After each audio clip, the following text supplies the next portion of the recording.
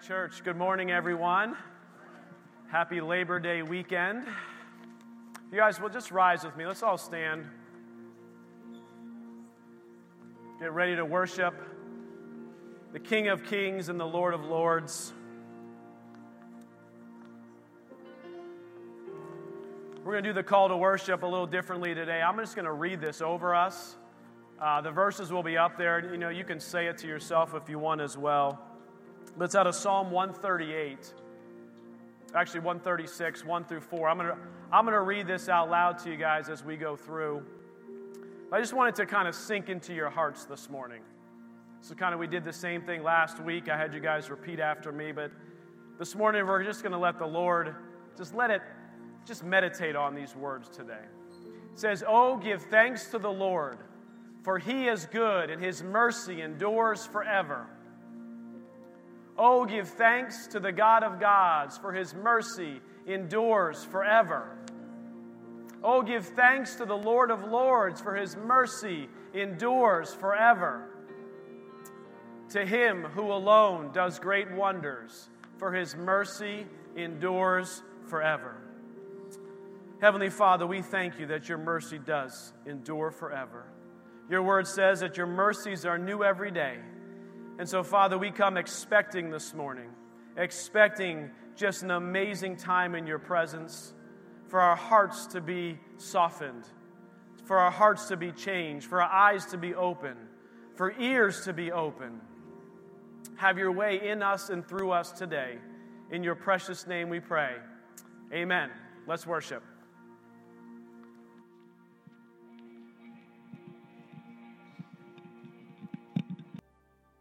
Thank you, Lord. Thank you, Lord. Thank you, Lord. It's not over till he says it's over. Amen. That's a good word. The reason why it's not over till he says it's over is because of the price that he paid and the work that he did on the cross. We're going to come in a moment here and get our communion elements, and we're going to take them together. But as I was preparing this morning, the Lord led me to Lamentations, of all places. And this was written by Jeremiah, and those who know Jeremiah, who was a prophet, he had a tough go of things. He was the negative sayer. He was the one who always saying this is going to happen and that's going to happen. And I feel like we're living in a time in this world where there's a lot of negative things that are happening or prophesied that will happen. And then right in the middle of Lamentations, it's like he stops for a minute and he says this: "Through the Lord's mercies we are not consumed, because his compassions fail not. They are new every morning. Great is your faithfulness. The Lord is my portion, says my soul. Therefore I hope in him. The Lord is good to those who wait for him." Oh man, sometimes we're in a time of waiting for a prayer to be answered, waiting for a circumstance to change, waiting for a situation to turn. But the Bible says he works all things together for good. For if God is for us, who could be against us? To the soul who seeks him, it is good that one should hope and wait quietly for the salvation of the Lord. Father, we thank you for sending your Son. We thank you for the price that he paid. For every sin, every sickness, every disease, every problem, he paid the price. And Father, we're so grateful that you rose him from the grave. The resurrected King, defeating death, defeating sickness, defeating all things that are not born of the Father who is in heaven. And so, Lord, we come to the table this morning with a remembrance of that, the price you paid, the work you did on that cross.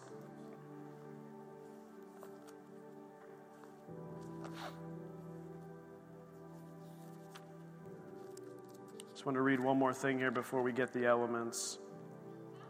It says in Isaiah 53, surely he bore our griefs. Griefs today, he paid them. He paid for them. Come to the table. He carried our sorrows. You're carrying sorrows today? Bring him to the table. Yet we esteem him stricken, smitten by God, and afflicted.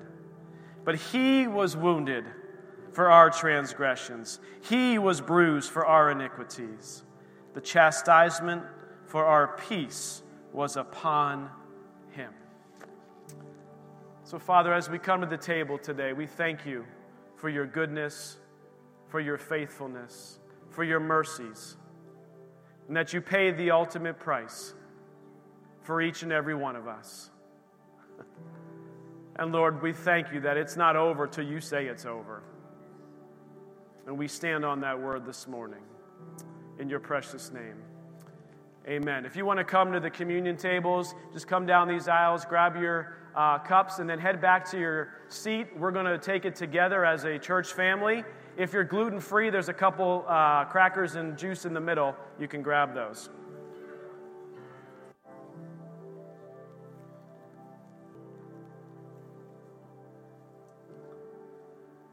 You know, 2 chapters after what I just read in Isaiah, it says in Isaiah 55, it says this, and the title of this chapter is An Invitation to Abundant Life.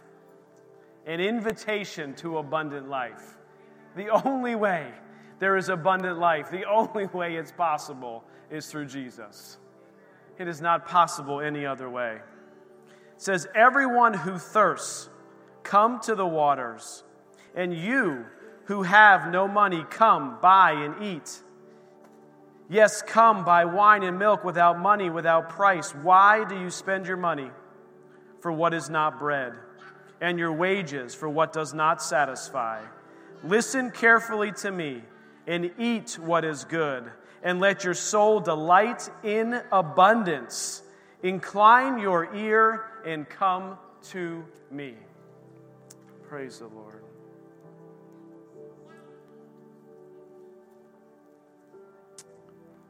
Taking communion, it really is the center of everything that we believe. His body broken, his blood shed. Communion really is the believer's celebration of the Lord's Supper and his sacrifice on our behalf. Let's just take a moment and just reflect upon that. If you've got anything heavy in your heart, it says, cast your cares to him, for he cares for you. Thank you, Lord. Thank you, Lord. Father, we thank you for these elements. Father, we thank you for your faithfulness.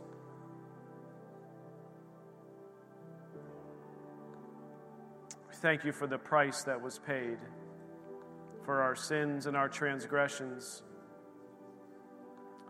And we thank you that abundant life can only come through you. So we receive that abundant life this morning. We receive that abundant life afresh and anew. We thank you for it, Lord. The Bible says, for I received from the Lord that which I also delivered to you. The Lord Jesus, on the same night in which he was betrayed, he had given thanks. He took the bread. He said, take, eat. This is my body which was broken for you. Do this in remembrance of me. Let us partake.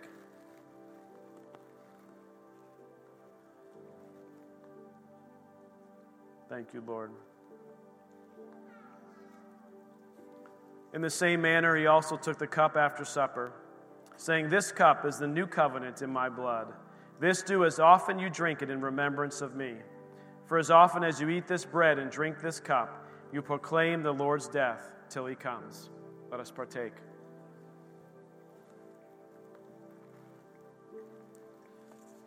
Father, we just thank you. We thank you for your presence here this morning. We thank you that you are the one true God. a God who desires relationship with each one of us. And Lord, our prayer is to go deeper with you today. We thank you for it. In Jesus' name, stand with me as we continue to worship. The altars are open. If you got any business to do with the Lord, just come down.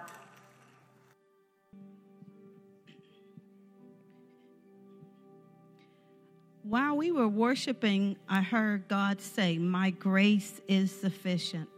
And think about Apostle Paul when he went through that thorn in the side, and he went to God.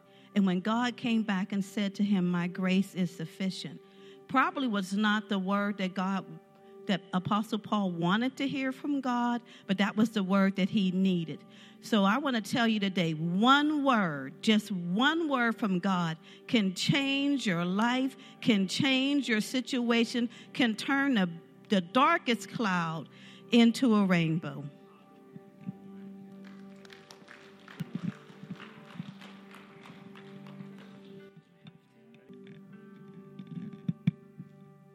Lord, thank you, Lord. Thank you, Lord. His grace is sufficient. His grace is sufficient to take us all the way through, because it's not over till he says it's over. Amen. Part of our reading this week was actually out of the Psalms. If you follow the Bible reading plan, it's in the back if you want to pick one up. But we're reading through the Psalms this weekend. And Psalm 91 happened to be the psalm that was for our reading. I'm going to read it to you here as we close out worship. He who dwells in the secret place of the Most High shall abide under the shadow of the Almighty. I will say of the Lord, He is my refuge and my fortress. My God, in Him I will trust. Surely He will deliver you from the snare of the fowler and from the perilous pestilence. He shall cover you with His feathers, and under His wings you shall take refuge. His truth shall be your shield and buckler. You shall not be afraid of the terror by night, nor the arrow that flies by day, nor the pestilence that walks in darkness, nor the destruction that lays waste at noonday. 1,000 may fall at your side, and 10,000 at your right hand, but it shall not come near to you. Only with your eyes shall you look and see the reward of the wicked. Because you have made the Lord, who is my refuge, even the Most High, your dwelling place, no evil shall befall you, nor shall any plague come near your dwelling. For He shall give His angels charge over you, and keep you in all your ways. In their hands they shall bear you up, lest you dash your foot against a stone. You shall tread upon the lion and the cobra. The young lion and the serpent you shall trample underfoot. Because He has set His love upon me, therefore I will deliver him. I will set him on high, because he has known my name. He shall call upon me, and I will answer him. I will be with him in trouble. I will deliver him and honor him. With long life I will satisfy him and show him my salvation. So, Father, we just receive that over our lives today. Every bit of it. We're under your wings, under your protection, and we trust in you. And we thank you for all that you've done for us. Thank you, Lord. In your precious name we pray. Amen. Amen. We're going to move into a time of greeting. The lights will go on, and people will go around and talk to each other. It's about a 7 to 10 minute greeting time. If you are a child or you're a kid and you have bags in Kid Corner, if it's your first time here, someone will meet you back there. If you have a young child, they can get you a bag set up. We also have coming up here is our offering buckets. So we just ask you to come, bring your offering forth, say a little prayer on the way, and bring it joyfully. And then the last thing I just want to mention to you, there's connection cards in the front of your seat. If you're here for the first time, you can fill it out. We just want to send you an email welcoming you here. Or if you have a prayer request or praise report, you can also put them on those connection cards and then just slip them in here at the offering bucket during the break. And we'll be back up for announcements in a couple of minutes. All right, church family. Welcome, welcome. I love when you guys have lots of time to connect and talk and hug. Ooh, who gets hugs from the Harpst girls? They give the best hugs. Always makes me so happy, man. They're huggers. All right, this morning we have a couple announcements. The first is a soap collection. Our goal is 50 bags of laundry soap per month. It can be found at Walmart in a 1-pound bag, or you can give in the offering for the purchase of soap. You would just, on the offering envelope under missions, you would write soap, or other, you could write soap. Just put the word soap on there and we will know what it means. So that's just something that you can, an easy way to participate in meeting the needs of others through the church. So I encourage you to participate in that. Second announcement is Breakthrough Weekend is coming, September 24th and 25th. This is a multi-church conference. You know, when we stepped into being pastors of the church, this great thing exists for pastors that I didn't know about. It's called conferences. And you go away and people just pour into you, and you can set aside time to really focus and to focus in on whatever the conference is about, and you just get filled up. And every single time we've gone to a conference we always feel like we need an extra 2 days afterward to process all of the awesome things that we heard. We voice memo breakouts, and we always want to go back and review and chew on everything that we've learned. So I'm excited about Breakthrough Weekend. It is being hosted by Erie First Assembly. Worship is Life Center Worship. They're coming in. They're not local. And then the preaching is Pastor Cornell Jordan. Again, he's coming in specifically to minister to the Erie area churches. And the breakout sessions are going to be led by local Erie pastors. Pastor Jason and I are leading one of the breakout sessions. But when you show up, you'll get, or maybe on the QR code, there's a QR code in the back, and if you just take a picture of it, it'll give you a link. And I'm not sure if the breakout sessions are listed yet. But breakout sessions are always at conferences. It's almost like a menu. You get to choose which ones you want to go listen to.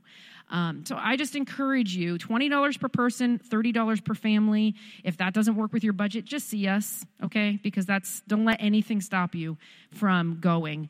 And the topic, the thing we're really focusing in on is the gifts of the Spirit, power in the Spirit. And I can't think of anything more important going into the days and living in these days that we're in than living every day in the power of the Holy Spirit. So I encourage you, check that out.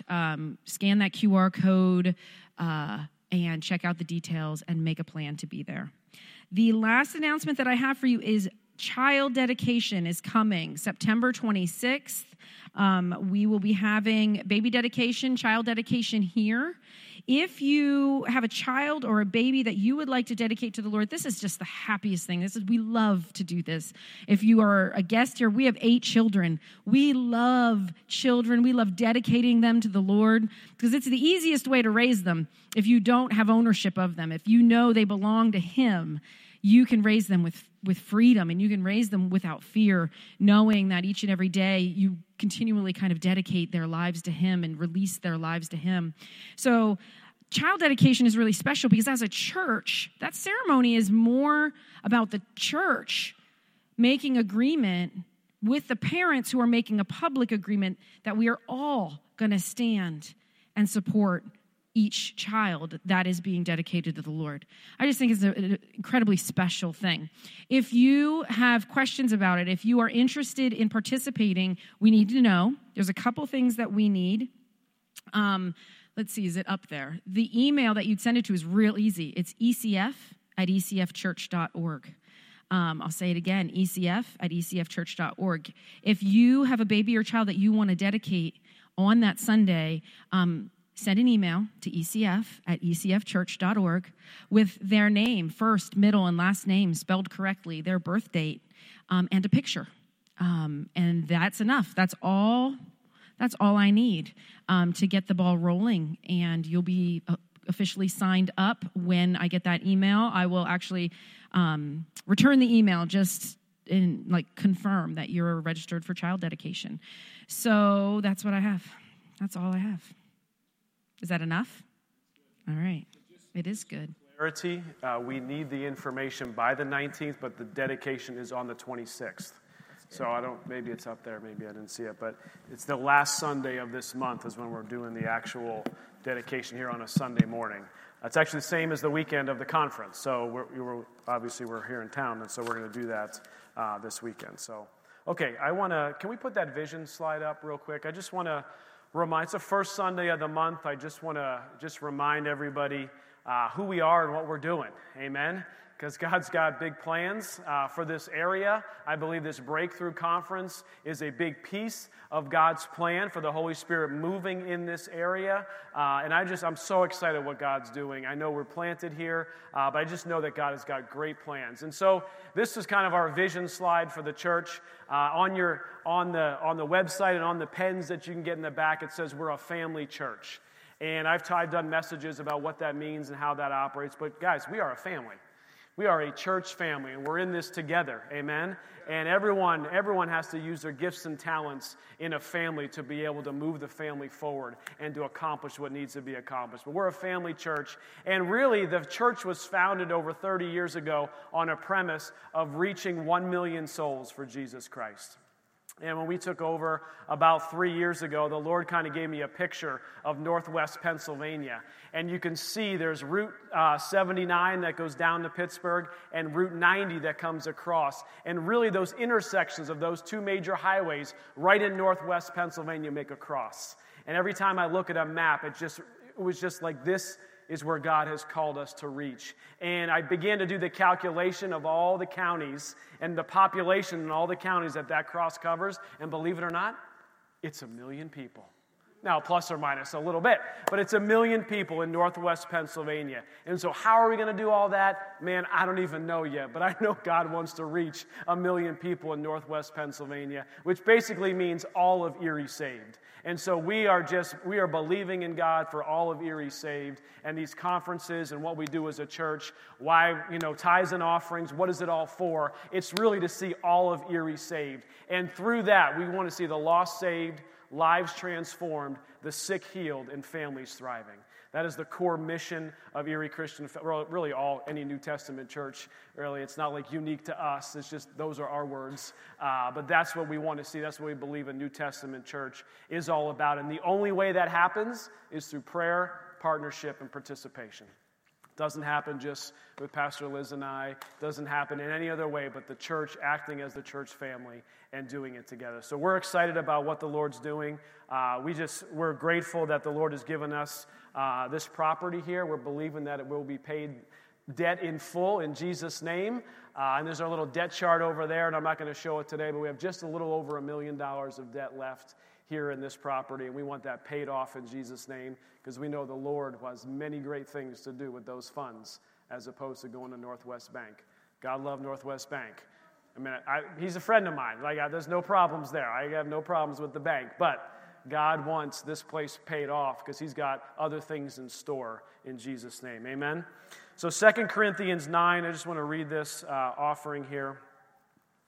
This scripture in verse 5 says, "Therefore I thought it necessary to exhort the brethren to go to you ahead of time and prepare your generous gift beforehand, which you had previously promised, that it may be ready as a matter of generosity and not as grudging obligation." Amen. So we're about cheerful giving here. This is not about obligation. This is about following what the scriptures say, but even more so than that, it's about God loves a cheerful giver, and we're just looking to do and partner with his work in his kingdom. Amen? So let's pray over the offering and the message. Heavenly Father, we just thank you, Lord, for your goodness and faithfulness. Father, we thank you, Lord, for every gift, every giver this morning. Father, we pray a blessing over every family. We just ask, Lord, that every bill be paid in Jesus' name. We just command this debt to be paid off in Jesus' name as well. Father, but we thank you most importantly that we will see all of Erie saved. Somehow, some way, Lord, we want to see all of Erie saved, and we thank you for it in Jesus' name. Amen. Amen. Open your Bibles to Luke 17. Luke 17. We've been doing a series on offenses. Not offense, like we saw yesterday as Penn State beat Wisconsin. Woo-hoo. Can I get a shout out for Penn State? Okay, guys, listen. So I know he is a miracle-working God. I know we sang that. And there is no tie to what I'm about to say here. But let me just tell you, it felt a little bit like a miracle yesterday that the Penn State Nittany Lion football team went on the road to Wisconsin and played a top 25 team and actually won. Okay? So I was really happy yesterday. My family was happy. And as my family knows, as Penn State goes, sometimes so goes the dad of the house. But I was in a really good mood because we won yesterday. But I'm sorry, any of that. Offenses. I'm not talking about football offense. I'm talking about offenses as they come to us and at us at life. And I want to read the scripture. We've been basing the past couple weeks on this, kind of the key scriptures in Luke 17. I'm going to read verse 1 through verse 4. It says this. Then he said to his disciples, this is Jesus talking to the disciples, it is impossible that no offenses should come. It's impossible no offenses should come. You are living, how many of you are living and breathing this morning? You don't have to even show your hands, because you are here, you are living and breathing, which means offenses will come your way. They absolutely will come your way. You can't avoid them. You're like, I'm just going to hold on up. I'm going to not talk to anybody. Guys, not possible. It says it's impossible because offenses will come. Then it says, woe to him through whom they do come. It would be better for him if a millstone were hung around his neck, that he was thrown into the sea, than that he should offend one of these little ones.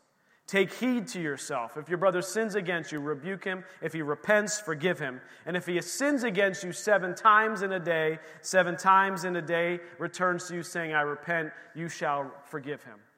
And what I've been doing in this series is week 1, we broke down offenses. What is it? What does it look like? And we defined it by the Greek word scandalon. Everyone's like, they thought I had a spelling mistake going on up on the screen. But scandalon. Scandalon is this. It's the Greek word used for offenses right there. So it's impossible that these scandalons, that they're going to come. You have to realize that. Here's what it is. The definition. It's the part or the trigger of a hunter's trap that holds the bait. Ooh. When we take the bait of offense, we trigger the enemy's trap. And knowingly or unknowingly become captive to his will, the enemy's will. Yikes. It's like, so this is serious, serious stuff. And when we talked about why it's so important that we recognize when offenses come and be able to learn how to deal with them, is because offenses, this was in Matthew 24, I'm not going to turn there today, but offenses lead to betrayal, betrayal lead to hate, hate lead to deception, deception to lawlessness, and to a love that grows cold. Ooh, does that not sound like the enemy's plan or what? And so we know that the enemy uses this bait of Satan, as John Bevere called it, which is a great book. I encourage you to go read that. But it's this bait that he wants us to be offended so it can lead all the way down this path to a love that grows cold. And last week, we really went through the next part of that scripture says that it would be better for him if a millstone were hung around next, because it's like, woe to him who they come. And last week, we talked about how to not be offensive, basically. How to not be offensive. What is that? Do I have to change who I am? Do I have to change my personality? Do I have to not be? No. And we walked through that. If you're interested in hearing that, you can go on the website or listen to our podcast from last week. But we talked about how to live our lives not being an offense to others. And it basically was walking and living and speaking the truth in love. And we have to walk in the truth, not in the speculated truth, not in the truth that Fox News or CNN wants to make you believe, but the truth of the Word of God. When we walk in the truth of the Word of God and we speak in love, meaning with a loving heart or a loving intention, with a loving delivery, How many of you know you can say something with a loving heart but not come with a loving delivery? Right? We've all done it and experienced it. I'm not talking personalities here. People, you know when there's an unloving delivery that's coming. And then through the lens of love, and as Jesus walked, we should walk too. So that was kind of what we talked about last week. But what I want to talk about this week is how to not take the bait. Offenses are going to come. We talked about last week how not to give them, but this week I want to focus on how not to receive them. How not to get ourselves walking in that trap. Because sometimes they look so good, don't they? You know, you text somebody, and they don't text back. You're like, what's... It says they read it. They have the read receipt on it. It says it was delivered. It said that they read that text. Why have they not responded? Did they not like the words that I said? Did I do something? When was the last time I texted? Right? Like, it's always, we're right there ready to just grab onto that offense. For all we know, the person forgot their phone and left it home, right? But we're right away starting to think about this. We're just ready. That's human nature. So we have to learn as a church and as a people, how do we not take the bait? How do we not take offense? Look, this is hard. How many of you know this is hard? And next week, if you want to come back, I'm going to talk about what to do once you did take it already, right? Because some of you are just like, well, I've already taken the bait. Okay, come next week, we'll talk about what to do if you've already taken it. But today is we're working on how not to take them, right? Because we want to put a stop to receiving the bait that is coming at us. It says this, all of us will experience mistreatment in this life. When it happens, we've got two options. Give in to the temptation to blame others, to complain to God, or to let go of the offense and leave it in God's hands. If we choose to trust Him and not be offended, we will come out better, not bitter. Better, not bitter. I love the English language, and there's like this one letter difference in two words, like good or God. There's so much difference between good and God. There's a huge difference between bitter and better. And we know that bitterness leads to all kinds of things, physical problems, right? Scientific studies talk about the physical problems. And what I just read, if we hold on to that bait, the betrayal leads to hate, deception, lawlessness, a love growing cold, all of these terrible things. So you don't have to turn there, but I want to talk about the life of Joseph just for a minute. How many know the story of Joseph, heard the story of Joseph? Right, so he was one of Jacob's children, and there was 12 brothers. He was the 11th brother. We got a big family. This was a big family. He had 11 brothers, and he had brothers from different mothers. I didn't mean to say it, but that's actually true. So he had some brothers from different mothers, but he and, I believe, Benjamin were the last two, born of Rebekah, maybe? Oof, I should probably know this. Yeah, can I get an amen? No. Okay. But he was all we need to know. He was the 11th brother. He's got older brothers. And how many of you know that sometimes offenses come from older siblings? Oh, yeah. Okay. Now, I'm the oldest sibling, so I was baiting you there. See, I almost got you, right? I was baiting. So he was the 11th brother, and he had a bunch of older brothers, and Joseph had dreams. He had dreams in which his older brothers were bowing down to him. Now, he didn't listen to the last part of the message last week when it says how not to bring offense. So he was just like excited, like, let me tell you guys about the dream that I just had where all of you are bowing down to me. And his brothers was like, we're going to see how this plays out, all right. Right, and so then his father sent him out to go check on the older brothers. And basically, the long story short, they wanted to kill him. They took the offense. They were upset. They wanted to take his life, but they also were greedy for a little bit of cash. So instead of taking him out, they threw him in a pit and sold him. They sold him to Potiphar's, or some people were going to Potiphar's house. And Joseph ended up going to Potiphar's house, and he had favor there.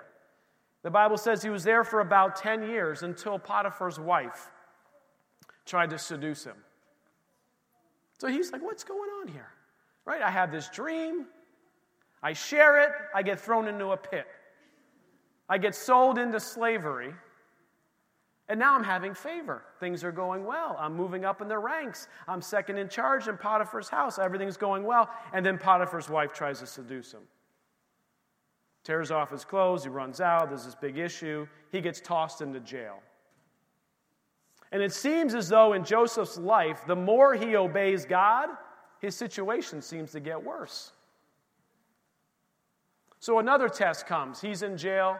In come the cupbearer and the baker, and they have some dreams, and Joseph correctly interprets those dreams. The baker ends up losing his life. The cupbearer goes up and says, he forgets about Joseph. He goes to the Pharaoh and says, hey, you know what? He doesn't say, hey, guess what? There's this guy in jail. He correctly interpreted all these dreams. He totally doesn't say a word. Joseph's got to be like, what on earth is going on in here? So Pharaoh has some dreams. The cupbearer remembers. And no one can interpret these dreams. Finally, he remembers, and he asks Joseph to interpret these dreams. Joseph does. It's regarding the famine that was coming. Pharaoh sees what Joseph and the God in his life, and he becomes second in command of all of Egypt. And here's what it says in Genesis 45. So think about this. All that happened. I gave a really short summary. Not a great one, but it was one. Okay, you can read a children's book. Probably does a lot better job than what I just did. Okay, all this stuff happens. You would think that Joseph now is just like, right? Wouldn't you be like that? You would just be like, come on, I can't wait to get back at what happened. And here's what he says in Genesis 45, verse 5. This actually is like astonishing to me. But now, do not therefore be grieved or angry with yourselves. He's talking to his brothers here, guys. Joseph talking to his brothers. Don't be grieved. Don't be angry with yourselves because you sold me here. For God sent me. God sent me before you to preserve life. Whoa. Joseph's perception said not, you guys sold me. He said, no, God had a plan for my life. I am part of a bigger plan that God has to save Israel. He had a bigger plan in place, and if Joseph could have taken offense, he could have wiped out all of Israel right there, because as we know, Jacob's name turns into Israel. 12 tribes of Israel are the 12 brothers we're talking about right here. Could have wiped everything out. He had the power to do so. He says, don't be angry with yourselves because you sold me here, for God sent me before you to preserve life. Verse 6, for these 2 years the famine has been in the land, and there are still 5 years in which there will be neither plowing nor harvesting. Verse 7, and God sent me before you to preserve a posterity for you in the earth, and to save your lives by a great deliverance. Wow. And now it was not you who sent me here, but God. He keeps going on, because you can imagine the conversation he's having. The brothers are just like, oh man, I'm sorry. Right? I didn't mean to do it. Thank you for saving. Right? You would think that, and he has to repeat himself. He's like, no, listen to me. It was not you who sent me, but God. You say, well, does God have bad plans for our life? No, God's will is always to have a good plan for our life, but sometimes we walk through things due to what other people do or due to the enemy that we don't understand and we don't get, and we want to take on that offense and say, oh, come on, why did this happen to me? And we have to say, no, I'm going to trust God in this situation. I need to trust God in this situation. He says, but God, and he has made me the father to Pharaoh and the Lord of this house and the ruler throughout the land of Egypt. In Psalm 105:16, it references again, moreover, he called for a famine in the land, capital H.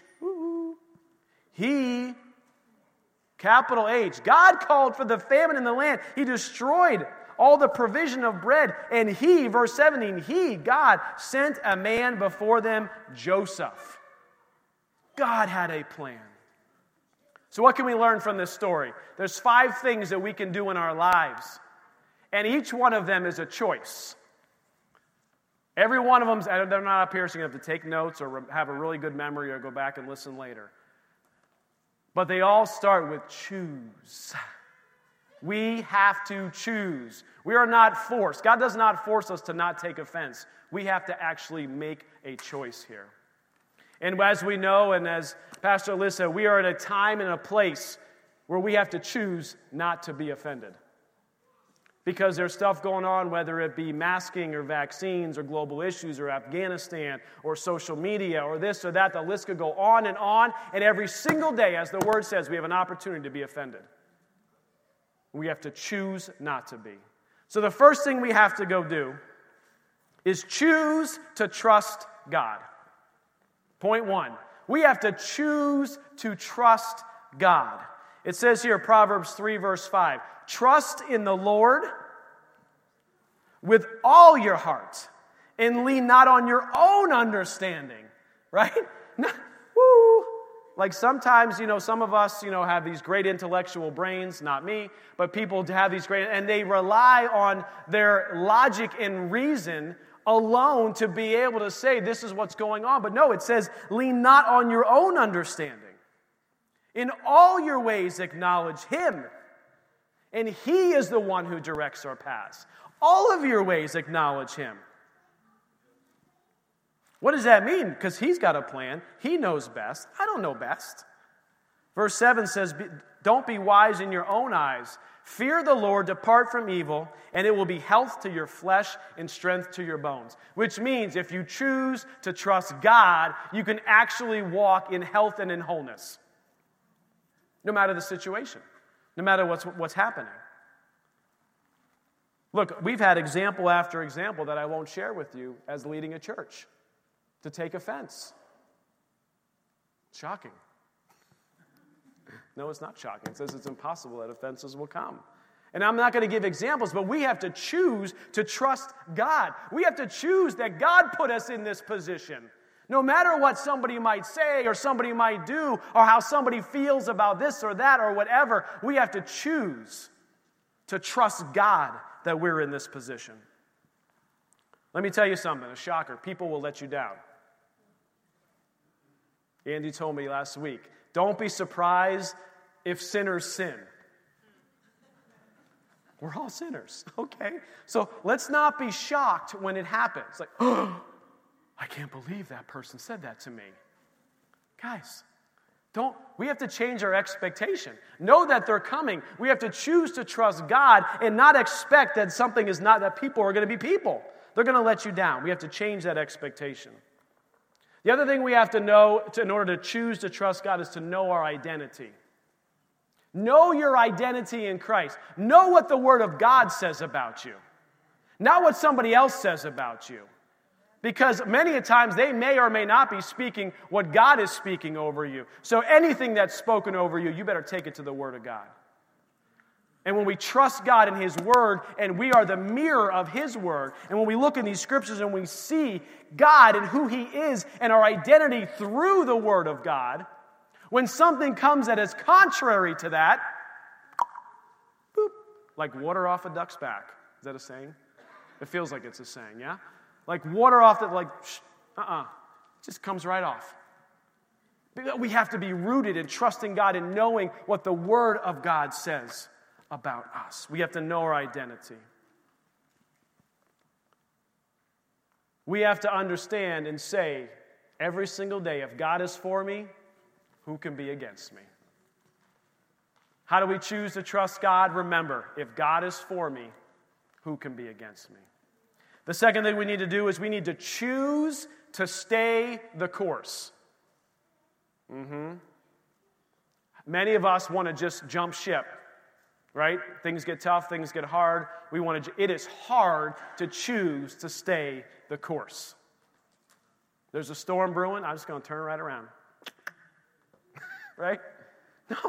God has you on a course, on a destiny, on a plan for your life. Choosing to trust Him means you are choosing to stay the course.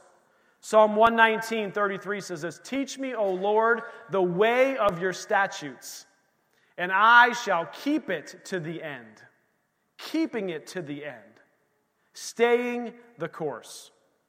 Our lives are held securely in His hands. Listen to this.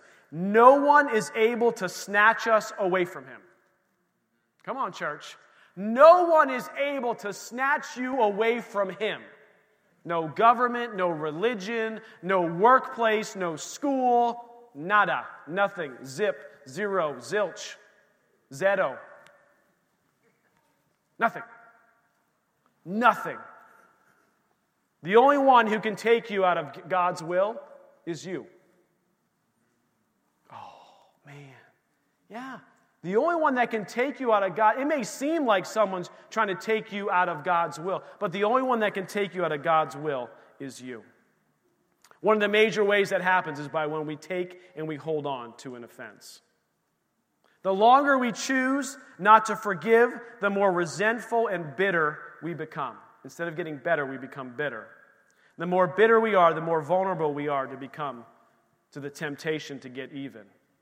And we know that the Bible says revenge is in his hands, amen? Not ours. Some practical tips here as we're choosing to stay the course. Keep moving forward, obeying his commands. Hold on to God's word and his promises. These things do not change. Something else you can work on is assume you don't know the whole story. This is a good practical lesson of life. Assume that when something happens, you may not know the whole story as to why it's happening. I should have got that promotion. I was next in line. That should have been mine. Assume you don't know the whole situation and the whole scenario of why that decision was made. The second thing you could do is assume the best of the person. Even if it's someone who sometimes, as they say, pushes your buttons. No, you're allowing them to push your buttons, right? Can we assume the best of the person? Assume that their heart, they may not have said it the right way, they may not have seemed like they had the right intention, but could we assume for a minute that maybe they did have the right intention? Can we assume the best of people in their heart? Because many times you don't know, unless they're a family member or something, you don't know their upbringing. You don't know the challenges that they're going through. You don't know the situation that happened to them. You don't know that they just got a phone call and found out their mom has cancer. You don't know that their son or daughter just got into a car accident. You have no idea, but all you see is what is happening to you. But if we can assume the best of the person, assume we don't know everything that's happening in the situation, it allows us to give ourselves some breathing room from the trap that's just sitting right there, yeah? It's almost like you take a step back a little bit. And if you're unsure what's going on, it's highly suggested, we'll talk about this in the reconciliation in a few weeks, but go to the person before responding in any way, shape, or form. Seek to get clarification first. Seek to get clarity before getting revenge, because revenge is not up to you. Romans 12:17 says this, repay no one evil for evil. Have regard for good things in the sight of all men. This is just what we're talking about. If it is possible, as much as depends on you, live peaceably with all men. Beloved, do not avenge yourselves, rather give place to wrath. For it is written, vengeance is mine. God's got this. You don't have to defend yourself all the time. Now, granted, there are some times where you got to defend yourself. This is not a blanket statement. But it says, vengeance is mine. It says, I will repay, says the Lord. If God is for us, who can be against us? The next thing, we have to choose to believe God is present. You have to choose, not just trusting him. A lot of times we say we trust him, but we have to choose to believe that God is present in every single situation in our lives. Every situation that happens, we have to choose to believe God is present. Proverbs 15:3 says, the eyes of the Lord are in every place, keeping watch on the evil and the good. The Bible says that he promises never to leave us, never to forsake us. Nothing in our lives comes as a surprise to him. So we have to ask ourselves some questions, and I'm going to ask them to you this morning. Are you living a life that chooses to believe God is present? Here's how you can know. You can ask yourself some questions. Question 1, is God involved in my life? So I'm not sure, Pastor Jason, if God is involved. Well, the scripture says in Proverbs 37, verse 23, says, the steps of a good man are ordered by the Lord, and he delights in his way. God is involved. Scripture after scripture, God is involved in your life. You say, but I'm not sure that he really cares about me. Okay. Let's look what the Bible says. Is God aware, and does he care about what concerns me? Yes. 1 Peter 5:6 says, therefore, humble yourselves under the mighty hand of God, that he may exalt you in due time, casting all your care upon him. Why? For he cares for you. We have to choose to believe God is present. He is involved in our life. He is aware of your situation. He's concerned about you. You say, well, I'm not sure if God loves me or if he has a good plan for my life. Well, he does. The answer is yes. It says over and over in the Bible. Here's 1 John 3. It says, behold, what manner of love the Father has bestowed upon us. A father's love on us. That means he loves us. That means he cares for us. He sent his only begotten Son to die for our sins. He loves us. No matter what you've done, no matter where you're at, he loves us. And that we should be called children of God. Therefore, the world does not know us because it did not know him. If God is for us, who can be against us? Next thing we have to choose to do is to cooperate with God's refinement. Uh-oh. Yeah. We have to choose to cooperate with God's refinement. Hebrews 12 says this, for they indeed, for a few days, chastened us as seemed best to them, but he, for our profit, that we may be partakers of his holiness. Do we know it says, the Bible says that God, whom God loves, he chastens. He disciplines. And there are tests that come into our life. The Bible clearly says that temptations are from the enemy. But there are tests in our life that come that give us an idea of where we stand. How many know what a test is for? A test is for something that gives you a grade. And the grade is just so you can see how much of this information you know. And when offenses come, it's basically a test that comes. No matter how it comes, it's coming as a test. And we get a grade every time it happens, whether or not we receive that offense. And so we have to choose to cooperate with God's refinement. Like every good dad, he brings correction to us when we need it. In Scripture, correction is sometimes described as troubles, trials, tribulations, hardships, discipline, all these things. But regardless of the name, God's primary goal for us is wholeness. We've said this before. The goal is whole. The goal is wholeness. And in order to get to wholeness, there are things that need to be shaped, molded, broken, repaired, fixed in our life. God never leaves you in that one place and says, they've made it. Never. Not until we get to heaven. Not until he returns. Right? It doesn't work. I mean, his goal for us is wholeness. So if we know that, and we know offenses will come, we have to choose to cooperate with the refinement. We have to say, okay, here's another chance for me. Here's another chance for me. What if we looked at the offense that came at us as another chance to see just how we're doing? Many of us don't even pause for a moment, right? Me included, like we jump into that trap, into that bait. Again, we will get either better or bitter. James 1, verse 2 says this, my brethren, count it all joy. Count it. Another thing to choose, we're counting something. It all joy when we fall into various trials.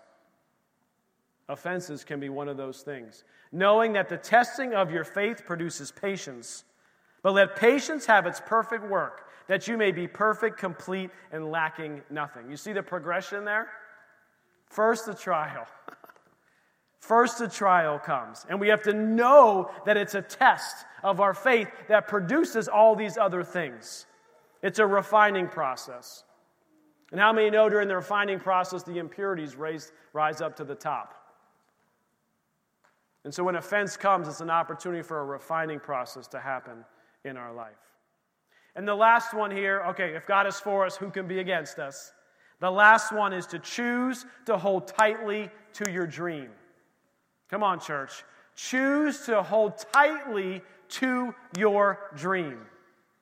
Hebrews 10:23 says, "Let us hold fast to the confession of our hope without wavering, for he who promised is faithful." Joseph had a dream. We started with Joseph, did we not? He had a dream. He held tightly onto that dream, and he had no idea what would happen, but he knew that he had a dream. He knew that the Lord spoke to him, whether it be through scriptures or something the Lord spoke into your heart. Many of us have a dream, have something in the future that God has spoken to us, and we have to choose to hold tightly onto that dream. There was a doctor many years ago that told this woman right here that she was going to have trouble having babies. But she had a dream of a large family. And she held tightly onto that dream. She could have been offended at that doctor. She could have taken that and received that word over her like that was some kind of truth. But what she did instead is she held on to the dream that God put in her heart. And one of our daughters who's not here this morning, she has a dream in her heart to become a professional ballet dancer.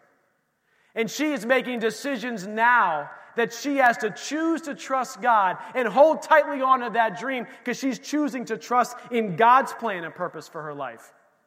Not what some ballet theater says about her life, or not what some artistic director decides to say about her life, but she's going to hold tightly onto her dream.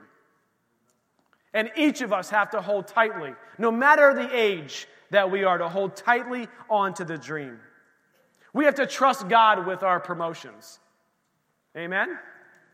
He's our promoter, not our boss. He is our promoter. You may have got passed over for a promotion. This actually happened to us in my career at GE when I worked at GE. I got passed over for a promotion. Oh man, was I upset. I can't believe it. Don't they know what I've done? Don't they know the time and effort that I put in? I'm in there at 5 a.m. I leave at 5 p.m. That's 12 hours a day. They ought to do the math on how many hours I'm there. And what they're paying me, if I did the math per hour for the number of hours that I pay, I'd be getting minimum wage. I don't know what the heck's wrong with that place. Right? And you begin to see all these things, and God was just like, I have something better for you. Relax. And man, I just wanted to take hold of that, and I had to take a step back. And the Lord had a different promotion for me, and a better one that fit with our family. In fact, I ended up going to a building at GE that normally worked 7 days a week, 24 hours a day, all through Christmas, all through holidays. And you know what ended up happening? We had a shutdown over Christmas, because there wasn't enough work to keep everybody busy at the time. And one of my daughters was being born at the exact same time. So what I thought was what I wanted this, the Lord said, no, this is what I have for you. And it ended up being something so much better. You see that? Hold tightly on to your dream. Trust God with our marriages. Trust God with our children. Trust God with our siblings, with our bosses, in all of these relationships. Then the last tip I'll give you on this one is to hold tightly onto your dream, is to remove entitlement from your thinking. Come on, guys. We all battle with entitlement, yeah? You heard it in my voice right there. We feel entitled to this or that, or a position, or a promotion, or a raise. Or even come to church, we feel entitled, well, I tithe here, so I expect, the pastor to call me once a week. I don't know what it is that you struggle with. How many of you know I don't call all of you every week? Y'all know that because I don't, right? But if you have this bad sense of entitlement, this bad expectation, and you expect things will be easy, you expect everything is just going to work out perfectly for you, you have a really bad entitlement mentality. You have to break that in our lives.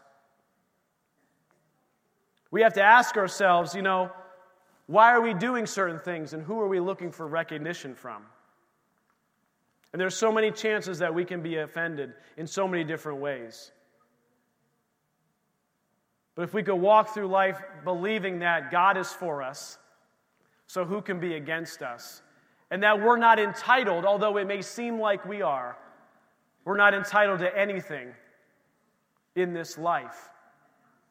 And if we could begin to act and think that way, we'd be able to put up that and say, you know what, I see that offense. I'm not taking it. I'm not jumping into the bait. Michael, if you want to come back up. We're going to close with this. I don't normally make you guys repeat after me, but can we just repeat this? Just say, if God is for me, who can be against me? That's right. If God is for you, nobody, truly no. It may feel like they are, but God's got you in His hands. It says in Romans 8:28, and we know that all things work together.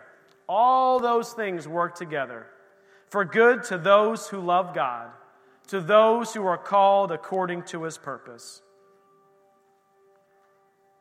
He will make a way forward. And it's not finished until He says it's finished. It's not finished until He says it's finished. So bow your heads this morning. Close your eyes. I just want to say a prayer over each and every one of you. That God would strengthen us to walk a life that not just doesn't give offenses, but doesn't take them. Lord, you know that we live in a world and in a time, because your word says it's impossible for offenses not to come. But we know with you all things are possible. And so based on that, it is possible that we don't have to take offenses. And so, Father, I just pray for each person here who's watching online, listening to this later. Father, you would give us the strength to choose to trust you, to choose to stay the course, to choose to believe that you are present, to choose to cooperate with your refinement, and to choose to hold tightly to our dreams. Father, we're not asking for hands. You know what people are going through. So, Father, I just ask now that you would minister to each person here. Help them to see the bait before they get anywhere near that trap. Lord, make it obvious in their life that they'll remember that the battle is not against flesh and blood, but against the principalities and powers of darkness. The true battle is not against each other, but against our enemy. So, Father, I just thank you, Lord, that you're working with us. You see right where we are, for this is a journey. Lord, and meet us as you promised to do. Each one of us in the step in the journey that we're on. We thank you for it. Everyone's eyes still closed and heads bowed. If you're here this morning, you've never made Jesus. We sang a lot about Jesus. We talked a lot about Jesus, our Lord, our Savior. The man who came from heaven, lived a perfect life, who died on the cross for our sins, who paid the ultimate price, who then rose from the grave, is seated at the right hand of the Father, says, if you're here this morning, you say, I need a relationship with Jesus. That'd be a true statement, because each of us need it. But if this morning you're choosing it, you say, Pastor Jason, I'm choosing a relationship with Jesus this morning. Just slip your hand up today. If that's you, anywhere in this auditorium, say, I've never made Jesus Christ my Lord and Savior. Maybe you're watching online. I can't see your hand, obviously. But I just want to say a prayer for you this morning. Just keep your heads bowed, and you don't have to repeat after me if you're here. But the Bible says that all have sinned and fallen short. The wages of sin is death, but the gift of God is eternal life in Christ Jesus our Lord. God demonstrated His own love towards us while we were still sinners. and he died for us. And the Bible says if we confess with our mouth the Lord Jesus and believe in our heart that God raised him from the dead, the Bible says you will be saved. With the heart one believes unto righteousness, and with the mouth confession is made unto salvation. Dear Jesus, I know that I'm a sinner and that I need your forgiveness. I believe you died in my place for my sins and rose from the grave to make me new, to prepare me to live in your presence forever. Jesus, come into my life. Take control of my life. Forgive my sins and save me.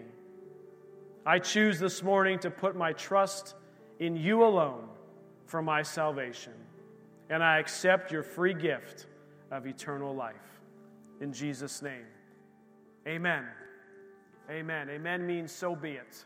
So be it. I've got some prayer teams that are going to come up here. If you need prayer for anything at all, maybe it's a relationship, maybe there's healing that you need in your life. We had a miraculous healing last week in the church congregation. There was a young man sitting back there. We felt like the Lord say necks, backs, and noses, like a nasal congestion. There was a man sitting back there that said as soon as we prayed, he was healed. So if you need a healing in your life, I just suggest come up here. There'll be people up here to pray for you. God is a miracle-working God. Did we not sing that today? He is a miracle-working God. He loves you. He cares for you. So come on up and get prayer, and let me read this benediction over you. Let the word of Christ dwell in you richly, in all wisdom, teaching, and admonishing one another in psalms, hymns, and spiritual songs, singing with grace in your hearts to the Lord. And whatever you do, in word or deed, do all in the name of the Lord Jesus, giving thanks to God the Father through him. Amen and amen. You are dismissed. Have a wonderful week. Enjoy Labor Day holiday tomorrow.